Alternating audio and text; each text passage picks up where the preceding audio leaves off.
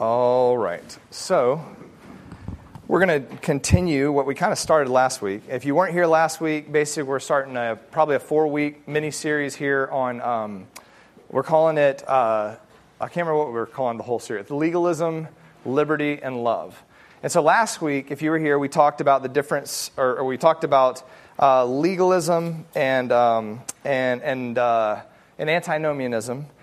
We talked about how legalists and libertines are actually in the same camp a lot of times and are just without thinking or just naturally we think legalism is over here, antinomianism or lawlessness is over here, and we try to fix one with the other. But if you just step back and look at the whole, you see that they're the exact same thing, just displayed in different ways. Both legalists and libertines are different sides of the same coin. They both define themselves by their relationship to the law. So legalism, because of your strict adherence to laws, that's where you find your worth, your value, and or what you are, your righteousness, your merit and honor. And then on the other side, antinomians, in the same way, elevate themselves or glorify themselves by their freedoms, and it's their liberties and their freedoms that define them. And we said what they're both missing is, first and foremost, remembering where they're from, that we are in Christ. If there's any good in us, that's the work of Christ. And all things that we're striving for are in Christ. He's the one that sanctifies. He's the one that is producing righteousness and holiness and goodness in us. And so there is no honor, there is no glory, and we're striving to be forgotten for Him to be exalted. So that's the first thing. Secondly, it's lacking love. It's lacking a love for Christ and a love for others, which is His command to us, that we love others the way that He loved us. And that's what both are lacking. So both of them are looking at things that they can do, things that are permissible, things that are not permissible, whatever it is, and they're defining their merit by that. We said that legalism is living by lists. Antinomianism is living by lusts. So it's just kind of a quick way to remember it. But the point is both of them see restrictions or liberty as a proof of maturity and strength. And that's going to play into what we're going to talk about today. And we all have this in us. I mean, you look at your convictions, you look at what you do or what you don't do, and you look at that as some sort of evidence of maturity. We talk about the weaker brother a lot. We're going to talk about that today. It's usually the other guy that's the weaker brother, right? And whatever that means, whether it's, you're over here flaunting your freedoms or you're restricted by your law, we're always looking at ourselves as strong and the ones outside of us as the weaker brother. But many times that guy's looking at you going, we're patient with them and we love them, So the remedy for both sins, whether it's legalism or lawlessness, is Christ, like I said, remembering that we are in Christ, remembering our value, our holiness, our righteousness, our freedom are all in Christ, and that we are free to be holy. We're free to submit to Christ and to follow Him. And we're free to pursue righteousness, free from the law, free from the enslavement to sin, and free to love.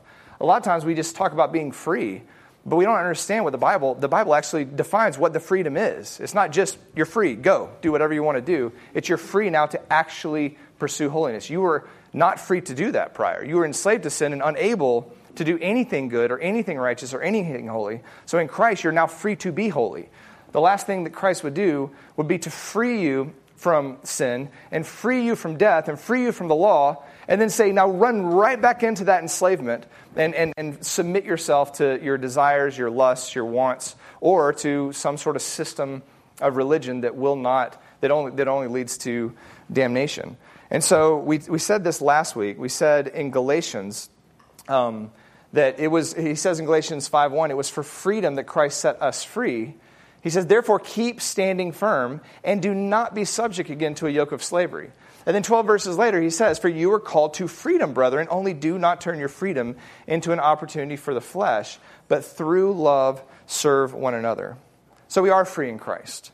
Yet there are two immediate warnings right here in Galatians that Paul emphasizes after talking about our freedom. Don't return to religious self-righteousness, and don't return to worldliness. Again, if you're free in Christ, the last thing you want to do is run right back to the thing you were enslaved of prior to coming to Christ. But many times, either in our immaturity, in the effect that the culture or our friendships around us have on us. We do that very thing, and that's what the Galatians were doing. Paul says, I'm blown away by the fact that you're leaving Christ so quickly and returning right back to the very thing that he just freed you from. And again, the first context there is the religious system of the Jews, but it also has implications to worldliness and not being subject again to a yoke of slavery, the slavery of sin. So we don't want to return to religious self-righteousness. We don't want to return to worldliness. And the other thing we mentioned last week, and we'll talk more about today, is that our freedom is not absolute. You do not have absolute freedom in Christ. You got to always remember that. Just like you don't have absolute authority in a position in Christ, you have the authority that he designated for you. As a husband, you have this authority. As an employer, you have this authority. As a parent, you have this authority. And in Christ, we have freedom, but we have this freedom. We don't have the freedom to do what we want to do. We have the freedom to do what he's called us to do. And we'll talk about that today. And so our freedom is still submissive to Christ and his word. And it's a submissive to his spirit and submissive to his law. And that is our freedom allows us to be able to be submissive to Christ. And one of the things we're going to talk about today, and this gets to the title of today's lesson, our liberties are always governed and restricted by love. Always. Liberty is always restricted by love. And love does not permit all things. So we're going to talk about that today, and the title of this is Love Lays Aside Liberty for Others. And what we're going to do for the next 3 weeks, we're going to look at 1 Corinthians 8, 9, and 10, because there's kind of you could say a narrative or an argument that flows through these chapters that comes from a question that the Corinthians asked Paul about liberties and about they're probably wrestling with this whole legalism versus liberty stuff, and Paul just goes right at the heart of it and gives us wonderful direction.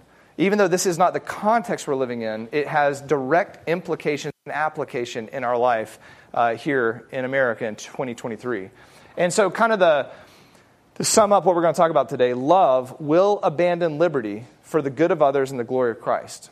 Love abandons liberty for the good of others and for the glory of Christ. That's what we are striving to be in Christ. We want to love one another the way he loved us. We want to glorify him in all we do. So today, in chapter 8, we're going to see these 4 points. First, pride destroys others. It destroys us and it destroys other people. Secondly, love develops others. So it edifies, it builds up, it strengthens, it constructs. Love is what we're striving for, both for personally and for others.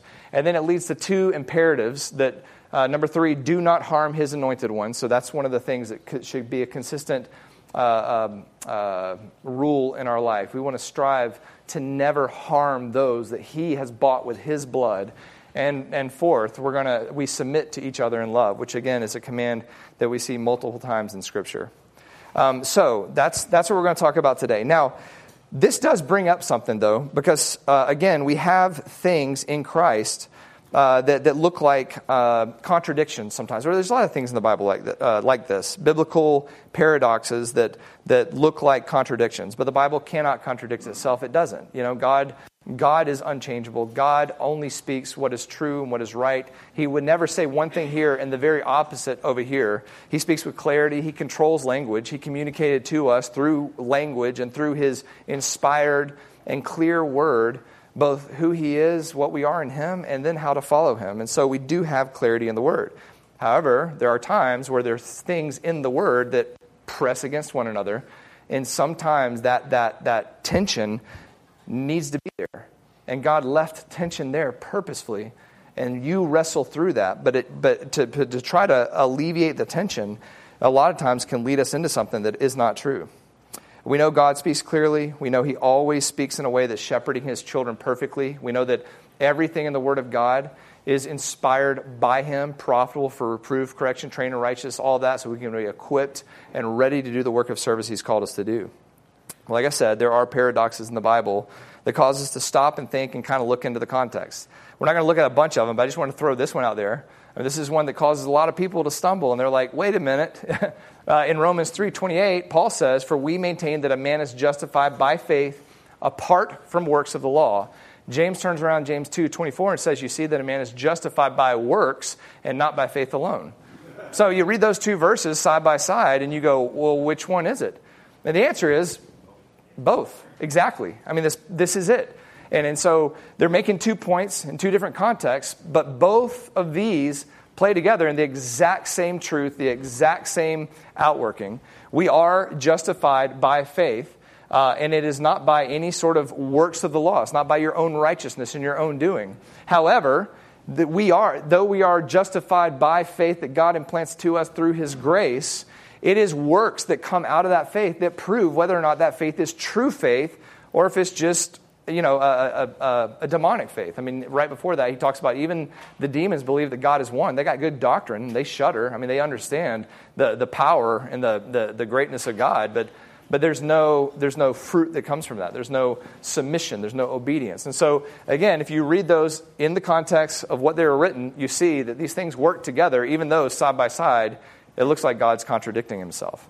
I think the same sort of thing plays out with all this stuff we're talking about. Freedom in Christ and enslavement to Christ, the freedom that He grants to us that comes only through Him. But then at the same time, you have many things in Scripture that don't sound like freedom. And both are totally right.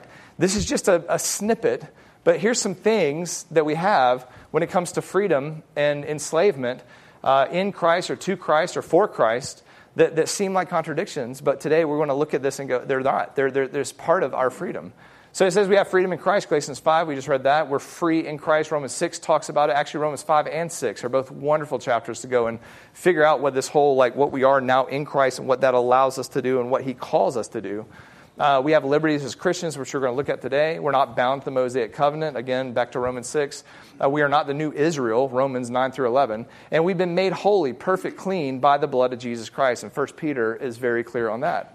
All that being said, we're also bound to Christ. And Ephesians 6 talks about that. We're under obligation to submit to Him in obedience. It even calls us slaves of Christ a couple of times.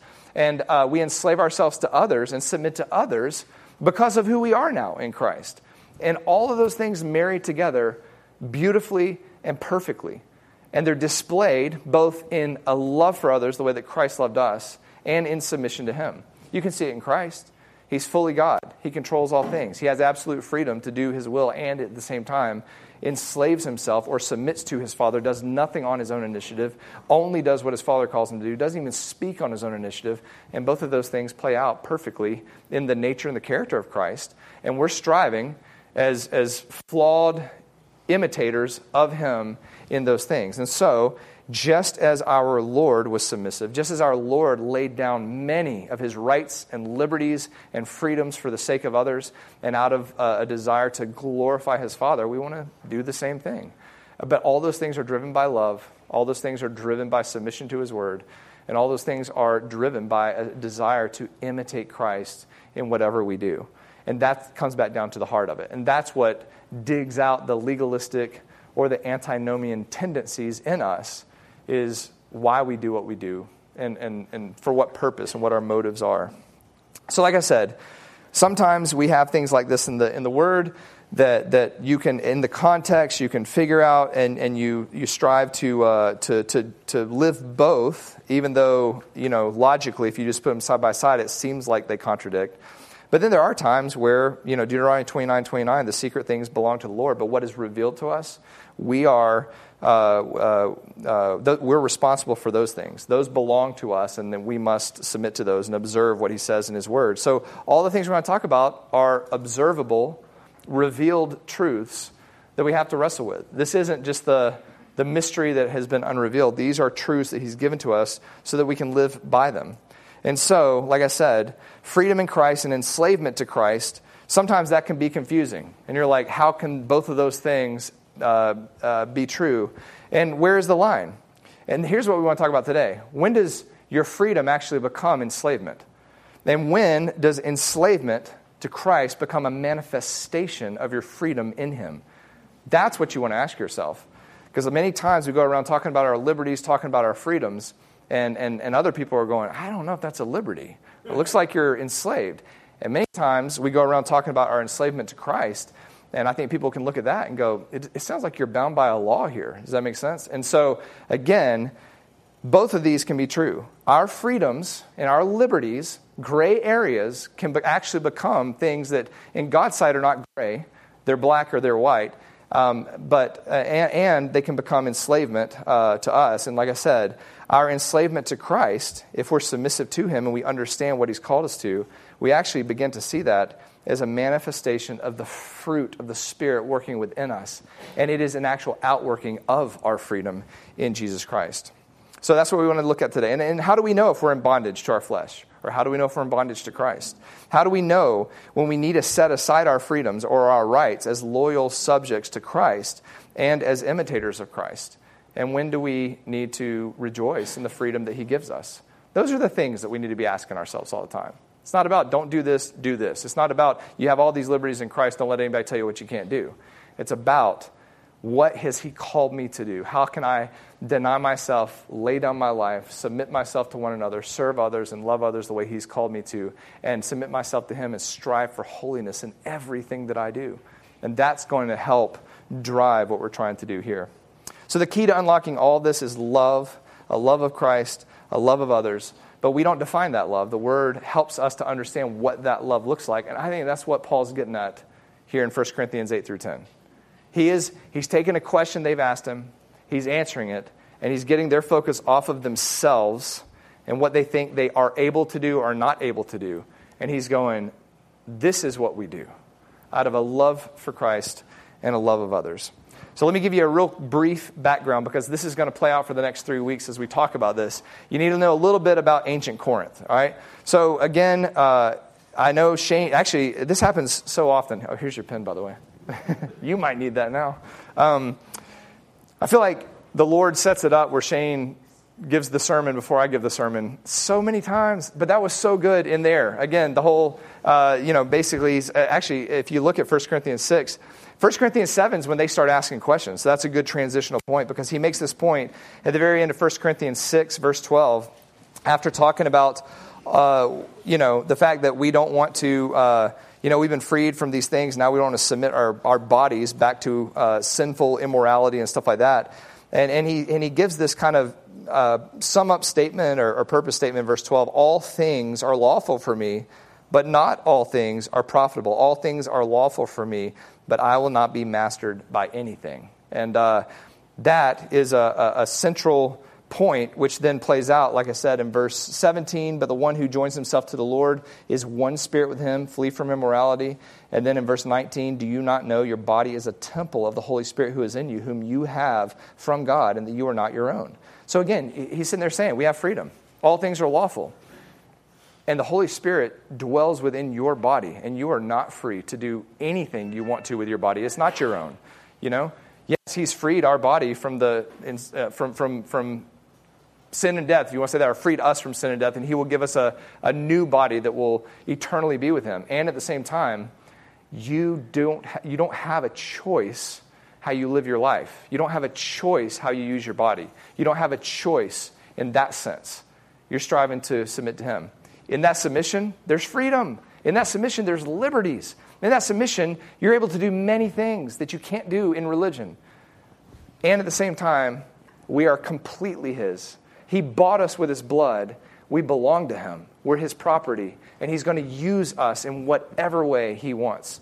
Those are both wonderful, wonderful truths in Christ. So that being said, in chapter 7, he says, now concerning the things about which you wrote. So the first 6 chapters, he's addressing things he sees or he knows or he's heard about the church. And then he's using the next few chapters to address things they actually asked him about. So in chapter 17, it's things about singleness and marriage. And he's talking about those questions. And then in chapter 8, he says, now concerning the things sacrificed to idols. So they're talking about meat sacrificed to idols, the liberty or freedom they have to eat this meat, and then how some people saw that as something they needed to restrict themselves from because that's what they came from, which is what we're talking about. These are questions on liberty and law. These are questions on legalism, This is the world we're talking about right here. All that being said, ancient Corinth was it was a thriving city, very prosperous. It had a central location in Greece. This is basically this is a drawing of what some of the things they found in Corinth and an artist's rendition of what they think it looked like. This is the actual coast now of ancient Corinth and where Corinth would have been. Here's some of the ruins we found in ancient Corinth. Corinth was part of Greece. So Greece over here, Macedonia down here at the bottom. Corinth is down on the very bottom. You see down there by Athens, Corinth right there. It was part of the southern. Greece was divided into two different sections. You had the north and you had the south. Kind of like us, right? I'm just kidding. You got the north and you got the south. The southern part was called, I have to pronounce this right, Peloponnesus. I used to say Peloponnesus. But it's actually, I looked up the pronunciation. Everyone puts the emphasis on the pon. So I'm trying to. Peloponnesus. Whatever. Who cares? It's gone. So, but Corinth was down here on this little part right here. It's not an island because it had this isthmus that connected it over to the rest of Greece. And actually, they called it the Isthmus of Corinth. And so this is what it looks like today from aerial view. Used to, you had, they would, for ships to get from this sea to this sea, they would get them off, they'd put logs down there, they'd roll it across. And so they finally dug a canal through there. Now there's a canal over there called the Corinth Canal. And I got pictures of that too to kind of show you. It is. You look at it, you're like, that's really tight when that little ship's going through there. Then you see this ship go through there, and you're like, that is really tight. So this is it today, and this is how ships get from, I can't remember, I don't know if I wrote them down. They get from whatever seas those were. Did it say on the other map? Can't remember. The Saronic Gulf and the Gulf of Corinth. So anyway, but if not, they have to go all the way down and back around. And so anyway, they've built a canal now, but that's basically where Corinth is. It was a major city in Greece, and let's see, they would carry their ships over that isthmus. They made a canal. It was a successful entertainment center. So we know in Athens they had the Olympic Games, right? And so in Corinth they actually had the Isthmian Games, and they were held, both of these games were held in Greece. The Isthmian Games, and this is again a drawing of those games in Corinth. They were held in Corinth the year before and after the Olympic Games. So I guess the Olympic Games were every 4 years. They would hold these games in Corinth the year before and then the year after the Olympic Games.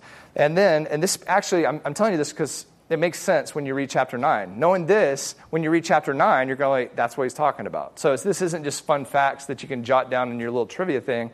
It actually brings context for what we're going to read.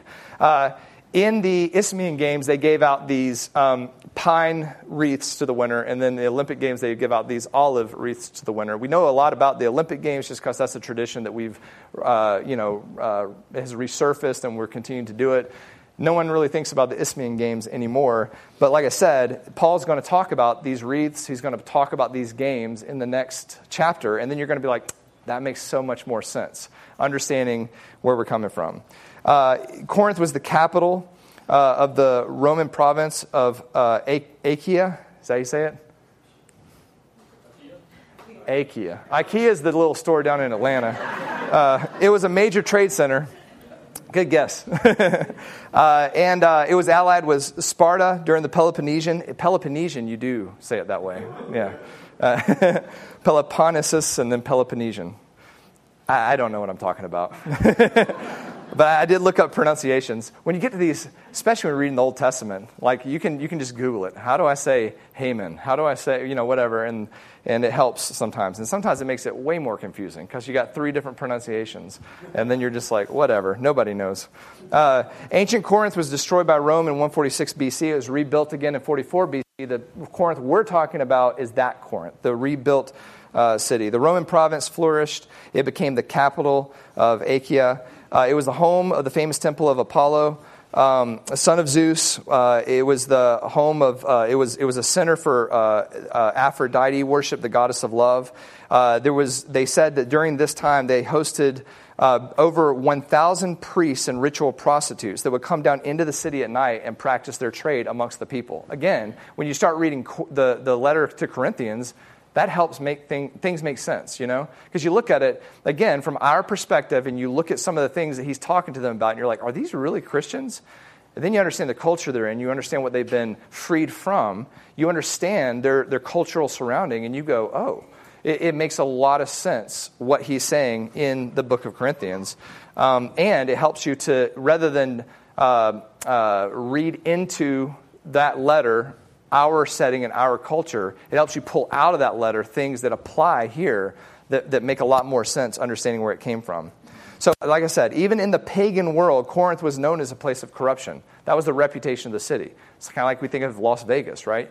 You're like, well, I'm going to go through Las Vegas. People are like, don't stop. Just keep going. Don't look at anything. And again, it would be like that's kind of the Corinth reputation. Even in classical Greek, to behave like a Corinthian meant that you were saying you're immoral and drunk. You know what I mean? So you behave like a Corinthian. It had negative connotations even in the culture, not just in the Christian world. So in Paul's letters, you see this displayed very clearly in the letters to the Corinthians. The church had a host of sins. And again, but it is the church. These are children of God that are fighting through these things that they've, come from, that are still the battle of the flesh within them, and things that the culture around them is pressing in on them. And you can see they've been affected by the culture around them. Now, so you can start seeing how this is very relevant to us. The culture that we live in affects the way that we think. We take things from that culture, and we begin to impose things on the church, trying to reflect the culture, to love others, or to be able to relate with others. And that's like the last thing we want to do. We are the body of Christ. We want to be completely distinct and different from anything that is not of him, for him, or going to glorify him. But that is something that we always fight through, and the Corinthian church is fighting through that. They reflected the culture, the idolatry, the adultery, the homosexuality, effeminacy, stealing, covetousness, drunkenness. He just read it in there. Shane just read that. Of which you were formerly. And like he said in there, not just you fought with these things, these defined you formerly, but you no longer are those things.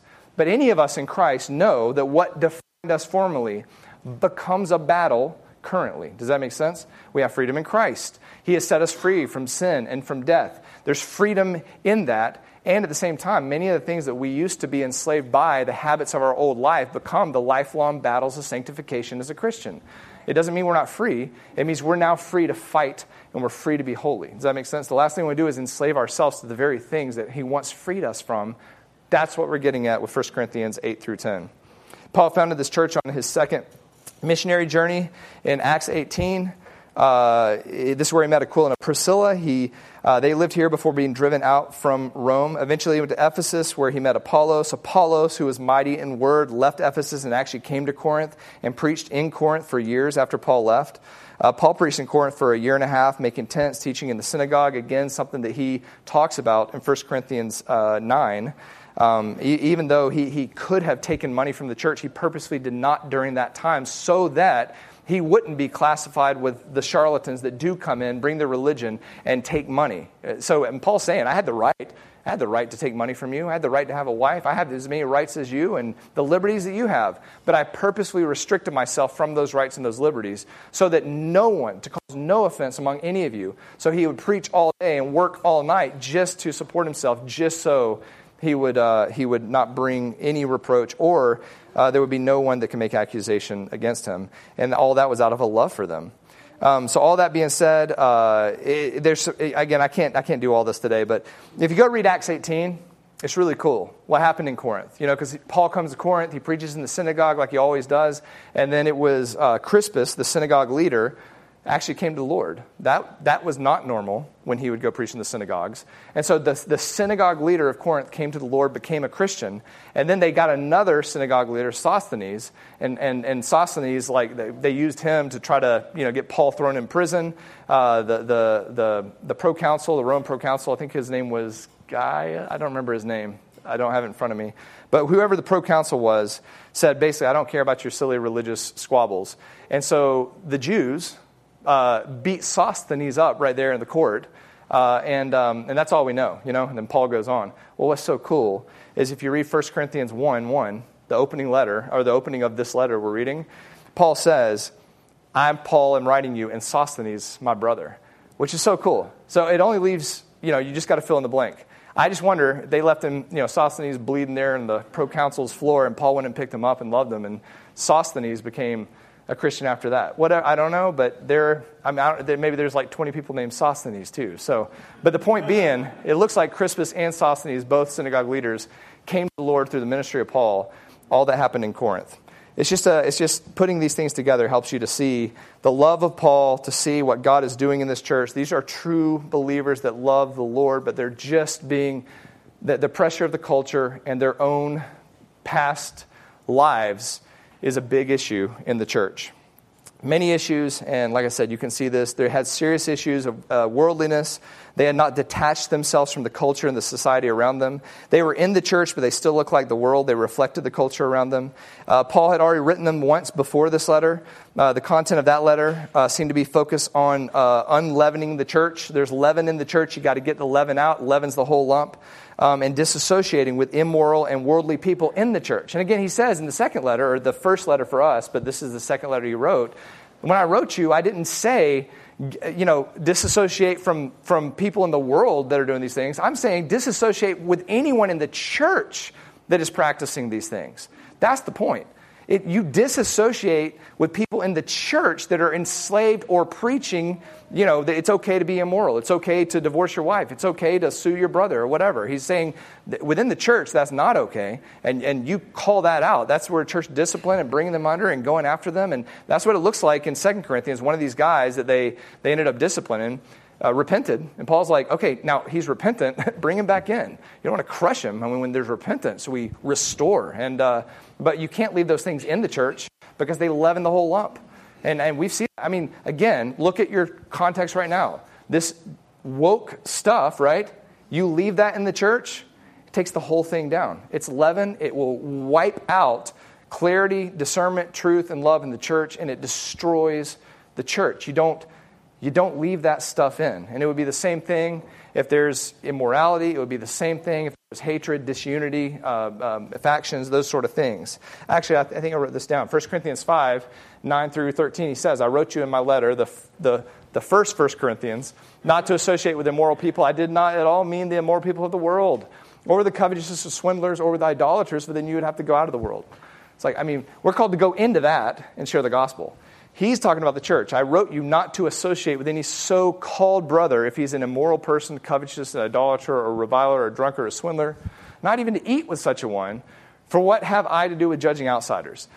Do you not judge those who are within the church? Yes. So we're not judging outsiders. We are judging insiders. But those who are outside, God judges. Remove the wicked man from amongst you. Again, so we are called to we're spiritually, we are filled with the Spirit, and we can spiritually appraise those things the Lord's put in front of us. We're always to be examining fruit. You're always to examine a teaching and truth, right? You test the spirits to know whether they're from God. When someone, again, when we talked last week about legalists, it's usually the legalist that's like calling legalism out everywhere. You know what I mean? And the antinomian, the ones that are enslaved by this thing are the ones throwing up the legalism cards. But it's also the person that's living in sin that's always telling everybody else, do not judge, And again, there is a judgment that we should never do. I don't know the heart, soul, mind of anyone in here. But we are to judge fruit. We are to judge words and truth. We judge it according to God's revealed word, and we judge fruit according to the Spirit, the fruit of the Spirit revealed to us in Scripture and the character of Christ. And all of that is so that then we know how to speak, how to act, and what to do in those situations. All that being said, but we are not the eternal judge. There's going to be many people that you look at the fruit, you look at the words, you're like, yeah, that's a brother or sister in Christ. But God knows. Judas. Think about that at the very end, right? Judas at the very, very end, after 3 years of following Christ, 3 years of being in close association with the disciples, none of the disciples were able to discern that he was the traitor. Again, so obviously, our judgment isn't perfect. But they were able to judge many other things along the way with discernment. So again, you got to leave the soul in God's hands, but you're always judging fruit and you're always discerning, especially when it comes to the body of Christ. We have a stewardship. We're shepherding one another. We're unleavening the church and getting this stuff out of the church. MacArthur says, there it is. I think this came from his commentary. I can't remember where I got this. He says, like many Christians today, the Corinthian believers had great difficulty in not mimicking the unbelieving and corrupt society around them. Again, that's relatable. They usually managed to stay a little higher than the world morally, but they were moving downward in the same direction as the world. I just thought that was a good quote, because that's what we tend to do, right? The church just stays a little bit above the culture. And as the culture declines and gets more and more sinful, the church declines just a little bit above it. You know what I mean? But we can't do that. We are distinct. We are different. We are not of this world. We should be striving for holiness, righteousness, and Christ-likeness, which would be a stark difference than the culture around us. They wanted to be in God's kingdom while keeping one foot in the kingdom of this world. They wanted to have the blessings of the new life, but hang on to pleasures of the old. They wanted to have what they thought was best of both worlds, but Paul plainly warned them that that was impossible. And again, if you think this is outside of you, you got to get the eyes on yourself.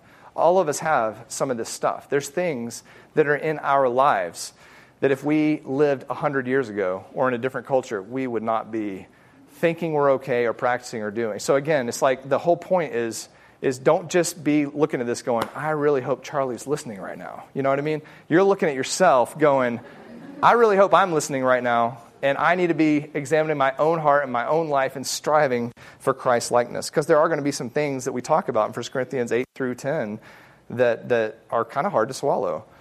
Again, 1 Corinthians 6 through 9, 6, 9 through 11, we already kind of talked about this, but he says, the unrighteous will not inherit the kingdom of God. He lists all those things, and he says, such were some of you, but you were washed. You were sanctified. That means set apart by God for him. You're made holy, and you were justified by him in the name of the Lord Jesus Christ and in the Spirit of our God. So all that being said, we are no longer what we were. We are new creatures, new creations in Jesus Christ. I think that's good foundational context then to go, okay, let's open our Bibles and look at 1 Corinthians 8. So open your Bibles and look at 1 Corinthians 8. And what we want to see here, the overall title or theme is that love lays aside liberty for others. Love will abandon liberty for the good of others and for the glory of Christ.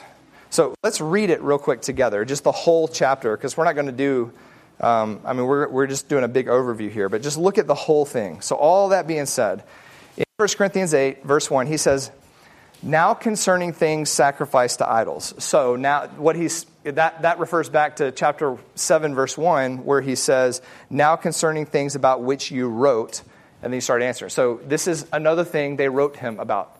This is obviously a problem in the church. They're like, what do we do with all this meat, the sacrifice to idols? And then you can see what they wrote him about in his response. He says, now concerning things sacrificed to idols, we know that we all have knowledge. So this is good. He's like, we understand truth. And he says, and knowledge makes arrogant, but love edifies. That's a very important point. Knowledge makes arrogant, love edifies. It doesn't mean that knowledge is bad by itself, but knowledge without love is bad. If anyone supposes that he knows anything, he has not yet known as he ought to know. But if anyone loves God, he is known by him.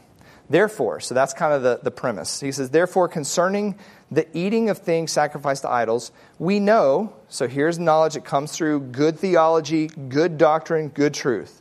We know that there is no such thing as an idol in the world. Is that true? Yes. Is that good to know? Yes. Is that going to inform how you do things? Yes, right? That's good theology. And that there is no God but one. Is that true? Yes. Is that biblical theology? Yes. And that should inform how you do things, right? For even if there are so-called gods, whether in heaven or on earth, as indeed there are many gods and many lords.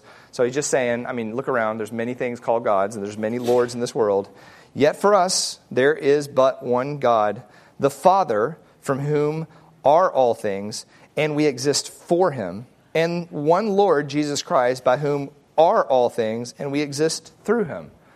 That is sound biblical theology.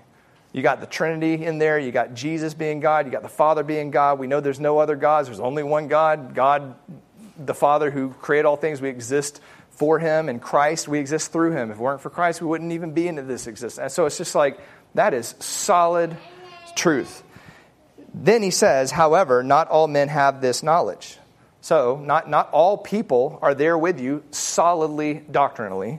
And he says, but some being accustomed to the idol until now eat food as if it were sacrificed to an idol, and their conscience being weak and defiled. But food will not commend us to God.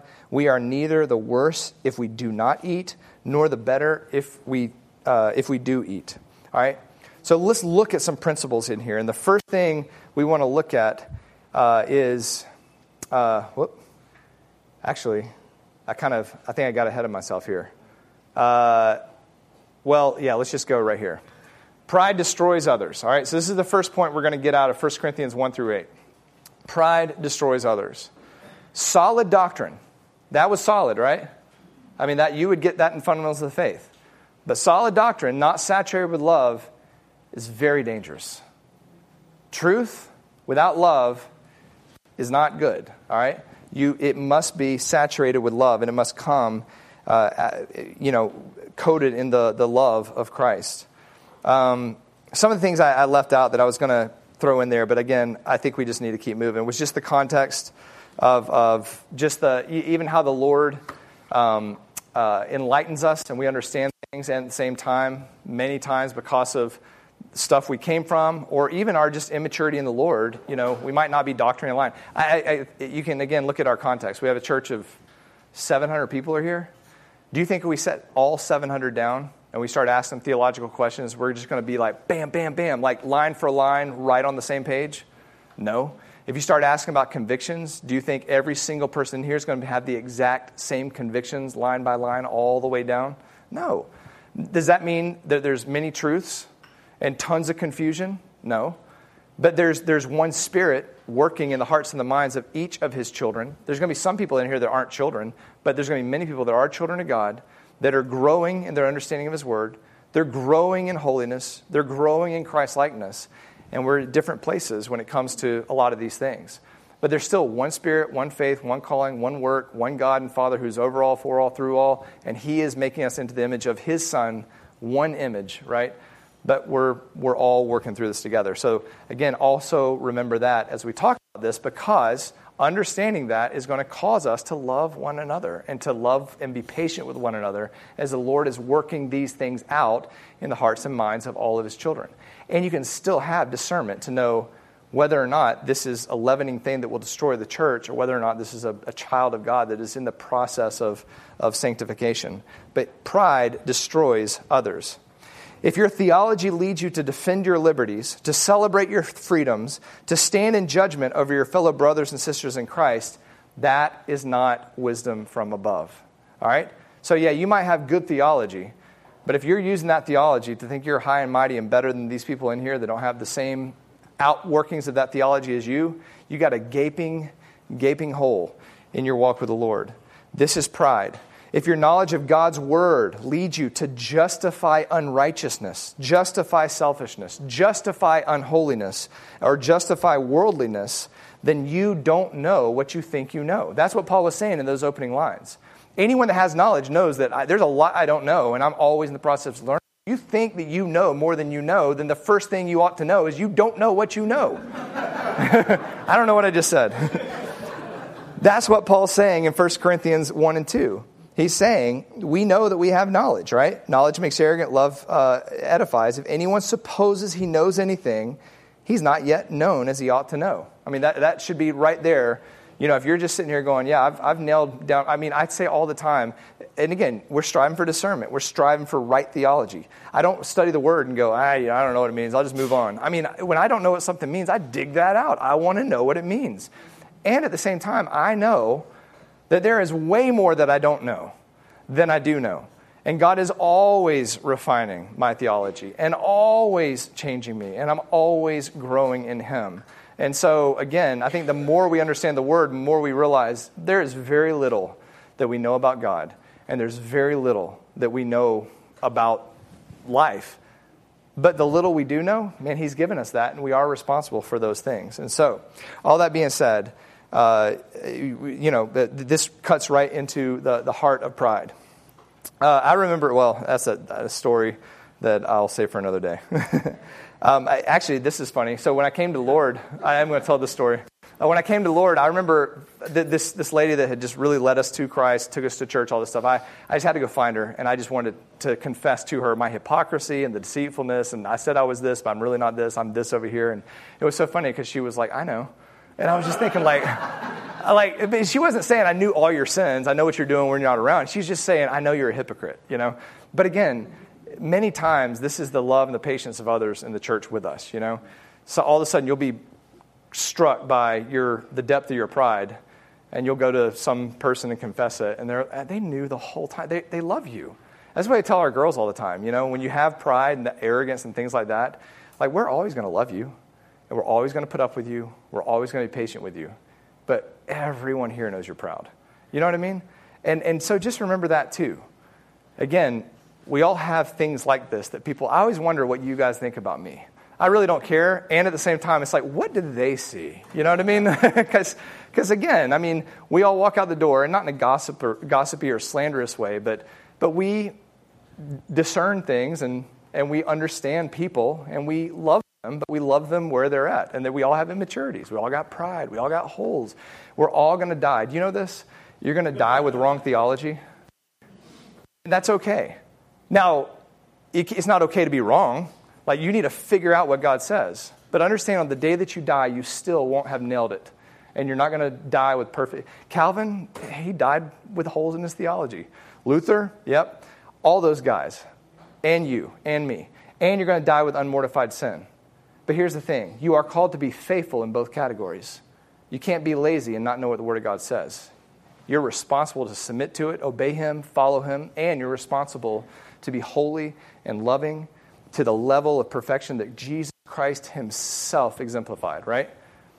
And you're going to fail, and He'll take care of that. So you be faithful, but just know that you're not nailing it. You know what I mean? And the people around you are all patient, and they love you, and that's why we're all still friends. And that's what the Lord is doing. True knowledge of the Word of God will always lead to love. Love of others over and above yourself, and a love of Jesus Christ over and above everything. Pride destroys others, but love will build up. Paul talks about this in 1 Corinthians 13, you know. The Corinthians, obvious, but by what he says here, desired spiritual gifts. They desired to be like the apostles. They desired to speak in tongues. They desired to prophesy. They desired those things. And Paul is telling them there's a higher road here, which is love. And he says in 1 Corinthians 13:2, if I have the gift of prophecy, and if I know all mysteries. So this is hyperbolic language saying if I had the prophetic gift given by God and knew everything that God knew, and if I had all faith, I had faith given to me by God that I could do the things that only Christ could do, remove mountains and all that, but I have not love, I'm nothing. So again, you take the gift of prophecy and the gift of faith, and you talk about the utmost extent of it. You know, Christ said, if you had faith small as mustard seed, you could move this mountain from there to there. And Paul's like, remember that? If I had that faith, but I had not love, I'm nothing. So again, even spiritual giftedness and all that without love is nothing. Romans 12, 1-2, he says, I urge you, brethren, by the mercies of God, to present your bodies a living and holy sacrifice acceptable to God, which is your spiritual service of worship.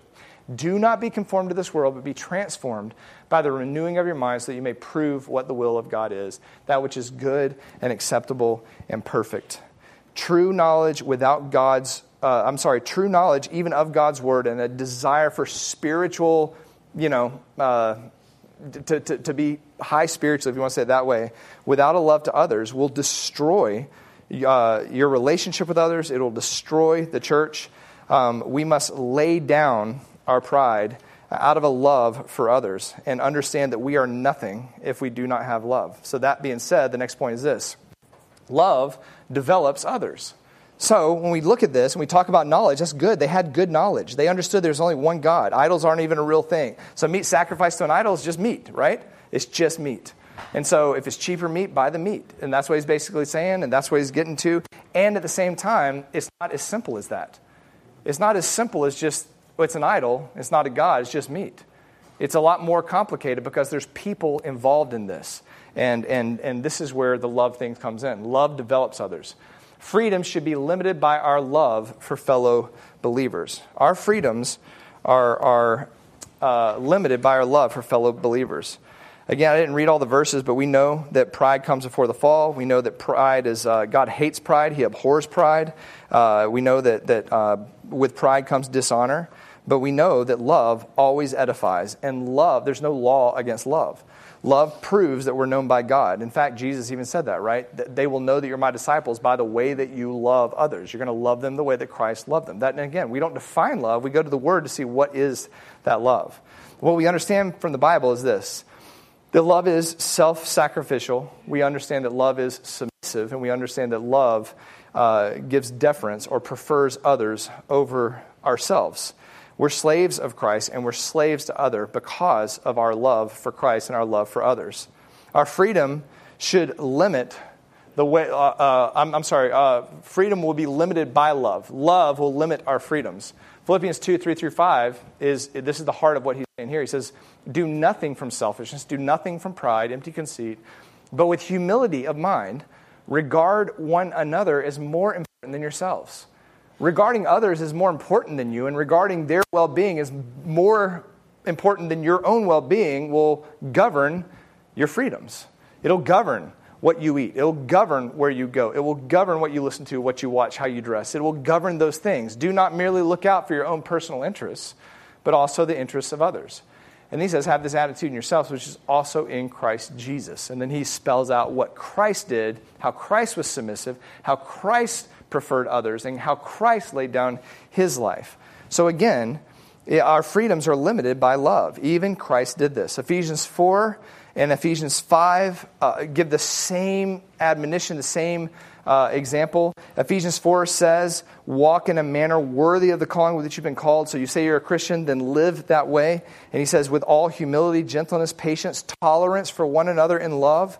No longer like the Gentiles who basically just in the futility of their mind do what they want to do. And then in Ephesians 5, he sums it up by saying this, be imitators of God as his beloved children and walk in love just as Christ loved you and gave himself up for us. So that's the standard. Be holy, be perfect, imitate God, love like Christ loved. Again, the standard is greater and higher than we could ever meet, but that's what's driving everything we do. It's not just some knowledge of the word that drives you to then be able to be like, well, I'm free. There are no idols, and it's not even a real thing, so I can do what I want to do. It's where we have that theology that governs how we see things, but then love will drive how that is displayed amongst the brethren. And then he goes and talks about all the, I'm not going to read the whole thing, but basically we're to walk as children of light. We're not partakers of the world anymore. And then he goes on to talk about all this. You learn what is pleasing to the Lord. You're putting off unfruitful deeds of darkness. You even expose them. He says, be careful how you walk. You don't just live. You're examining how you live. You're examining the context of where you're living. You're understanding the people around you, where they are in the Lord. And you're striving to love them. You're patient with them. It may be that you watch this and you talk about this over here, but you never talk about that in this context. Does that make sense? And that may not be hypocrisy. It might be driven by love. And it might be driven by understanding others and loving the way that Christ loved you. And you're being careful. You're making the most of your time. You're not foolish. You understand what the will of the Lord is. Don't get drunk with wine, but be filled with the Spirit. He's saying don't be controlled by alcohol, but be controlled by the Spirit. Speaking to one another, psalms, hymns, spiritual songs, singing, making melody with your heart to the Lord, always giving thanks for all things in the name of the Lord Jesus, even Jesus Christ to God, even the Father. And look at this, and he ends it with this. You want to know what Spirit-filled living looks like? Be subject to one another in the fear of Christ. And then he starts talking about our families, right? Wives to your husbands, husbands to your wives, children to your parents. But again, that's it. You want to know how to love others? You prefer them over yourself. You look out for their interests rather than your own. And you submit yourself and subject yourself to them. And sometimes that means submitting your freedoms to their restrictions because you love them. And you don't want to cause anything in their life that would be a hindrance or cause them to be destroyed by your freedoms. Does that make sense? Love limits liberty. So that's our next point. So love develops others, pride destroys others. And then we're going to say it this way. Do not harm his anointed ones. Let's read this together. Verse 9 through 12. So after we talk about the theology, there are no such things as idols. Yes, just meat, okay? But then he says this. But take care that this liberty of yours does not somehow become a stumbling block to the weak. Yeah, your theology is good. Yes, there's only one God. Yes, it's just meat, and it's way cheaper. But make sure that your liberty does not become a stumbling block for the weak. For if someone sees you, who have knowledge, dining in an idol's temple, will not his conscience, if he is weak, be strengthened to eat things sacrificed to idols? For through your knowledge, he who is weak is ruined. That's scary. You don't want to be the person that becomes the conduit of Satan to ruin another child of God, right? And then God's got big words for that. The brother, look at this, for whose sake Christ died. And so by sinning against the brethren and wounding their conscience when it is weak, you sin against Christ. Listen, those are strong words that we got to pay attention to. Are you free in Christ? 100%. Is there only one God? There's no such thing as idols? Absolutely. Do you need to have good theology, biblical theology? Yes. Can you ruin someone with your theology? And can you destroy people with your liberties? Yes. And is Christ okay with that? No. That is sin. It may not be sin to eat the meat, and it may be total sin to eat the meat. Does that make sense? So, again, gray things can become black depending on why, how, when, where we do those gray things. Do you get what I'm getting at here? We have to make sure that in our freedom, in our liberty, we are not harming the children of God. Again, we saw it in verse 9, take care your liberty does not become a stumbling block to the weak. Verse 11 through 12, your knowledge can ruin a weaker brother, and then who Christ died for, and you're sinning against the brethren, you're sinning against others, and you're sinning against Christ. Matthew 18, did I write this down? Matthew 18, verse 6, Jesus talking to the disciples. Now the context, these little children come to him, but the disciples say, no, he doesn't have time for this. And Jesus had some really strong words for his disciples there, but it plays out in different contexts, but same principle. Whoever causes one of these little ones to believe in me, to stumble, it would be better for him to have a heavy millstone hung around his neck and to be drowned in the depth of the sea. So, do you have freedom to eat the meat? Yes, eat the meat. But if you're eating the meat causes you to ruin one of the children of God or cause them to stumble, it would be better to die than to eat that meat. Does that make sense? That's what he's getting at here. And so he's telling the disciples there, don't prevent the kids from coming to me. But Paul, in the same way, is saying, don't ever eat that meat if it's going to ruin your brother. And that's love. That's how love would govern that liberty. So, again, the action itself may not be sin, but if it causes someone else to stumble, and again, actually in Matthew 18, he goes on to say the same thing. He says, stumbling blocks are going to come. I'm sorry, this is the 7 through 10 right after this. Stumbling blocks will come. It's inevitable that stumbling blocks are going to come, but woe to the man through whom the stumbling block comes. We talk to our kids about this all the time. We're all going to sin. We're going to sin against each other every day. My girls are going to sin. I'm going to sin. My wife's going to sin. We're all going to sin. But make sure in that you're always repenting of your sin. You're asking for forgiveness or reconcile those relationships, because the last thing you want to do is be the agent of stumbling for whoever, We talk about this a lot of times in our family. We always... Provocation is bad. When we provoke others to anger, you understand that's a big sin in the sight of God. But in our culture, we're like, we push their buttons. It's just like this little silly thing, Oh, they know how to push my buttons, and they push my buttons, and my buttons get put. It's like, we got to stop talking like that. It's like, you're provoking your sister. You're becoming a tool of Satan right now. Because when your sister gets angry, she's sinning against God because she's angry at you and hating you. But you were the agent that Satan used to cause your sister to get angry. You're a tool used by him to provoke another child of God to anger and hatred. That just makes it a little bit different than saying push buttons. So again, is it going to happen? Are our siblings going to get angry at each other? Yes. But when they do, teach them and show them what to do. You can't be that, and you must repent, and you must reconcile, and you must ask for forgiveness. But I think it's the same thing. Apply that little principle to kids, to us. Can you eat the meat? Sure. Is it an idol? No. Is there one God? Absolutely. Is it cheaper to get that meat, and can you enjoy it and rejoice in the Lord as you eat it? Yes. But if you eat it in front of this guy, you're an instrument of Satan that's crushing your fellow believer in Christ. You got to be aware of that. Does that make sense? You got to examine those things. We do not want to destroy the blood-bought children of God by our liberties and freedoms. And we do not tear down the work of sanctification that God is building up because we're going around talking about the fact that, well, I don't think drinking beer is wrong, and I don't think it's bad to watch that R-rated movie. And it's like, stop. You might be destroying something with your loose tongue and your loose living. And you got to be aware of that. Does that make sense? Now, again, does that mean you can't enjoy freedoms? No. But you got to understand the context, and you got to understand that those things are limited by love.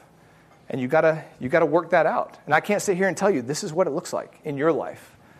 But you ought to be examining your relationship with one another. You ought to be examining your motives and your heart and your intentions. You ought to be examining whether or not this is a freedom or it's a enslavement. You ought to be examining what your words are going to do to cause, if your brother's weaker. I mean, you need to know whether they're weaker or not. You need to know where they are in Christ. And you need to make sure that you're speaking, acting in love when you're around your fellow believers.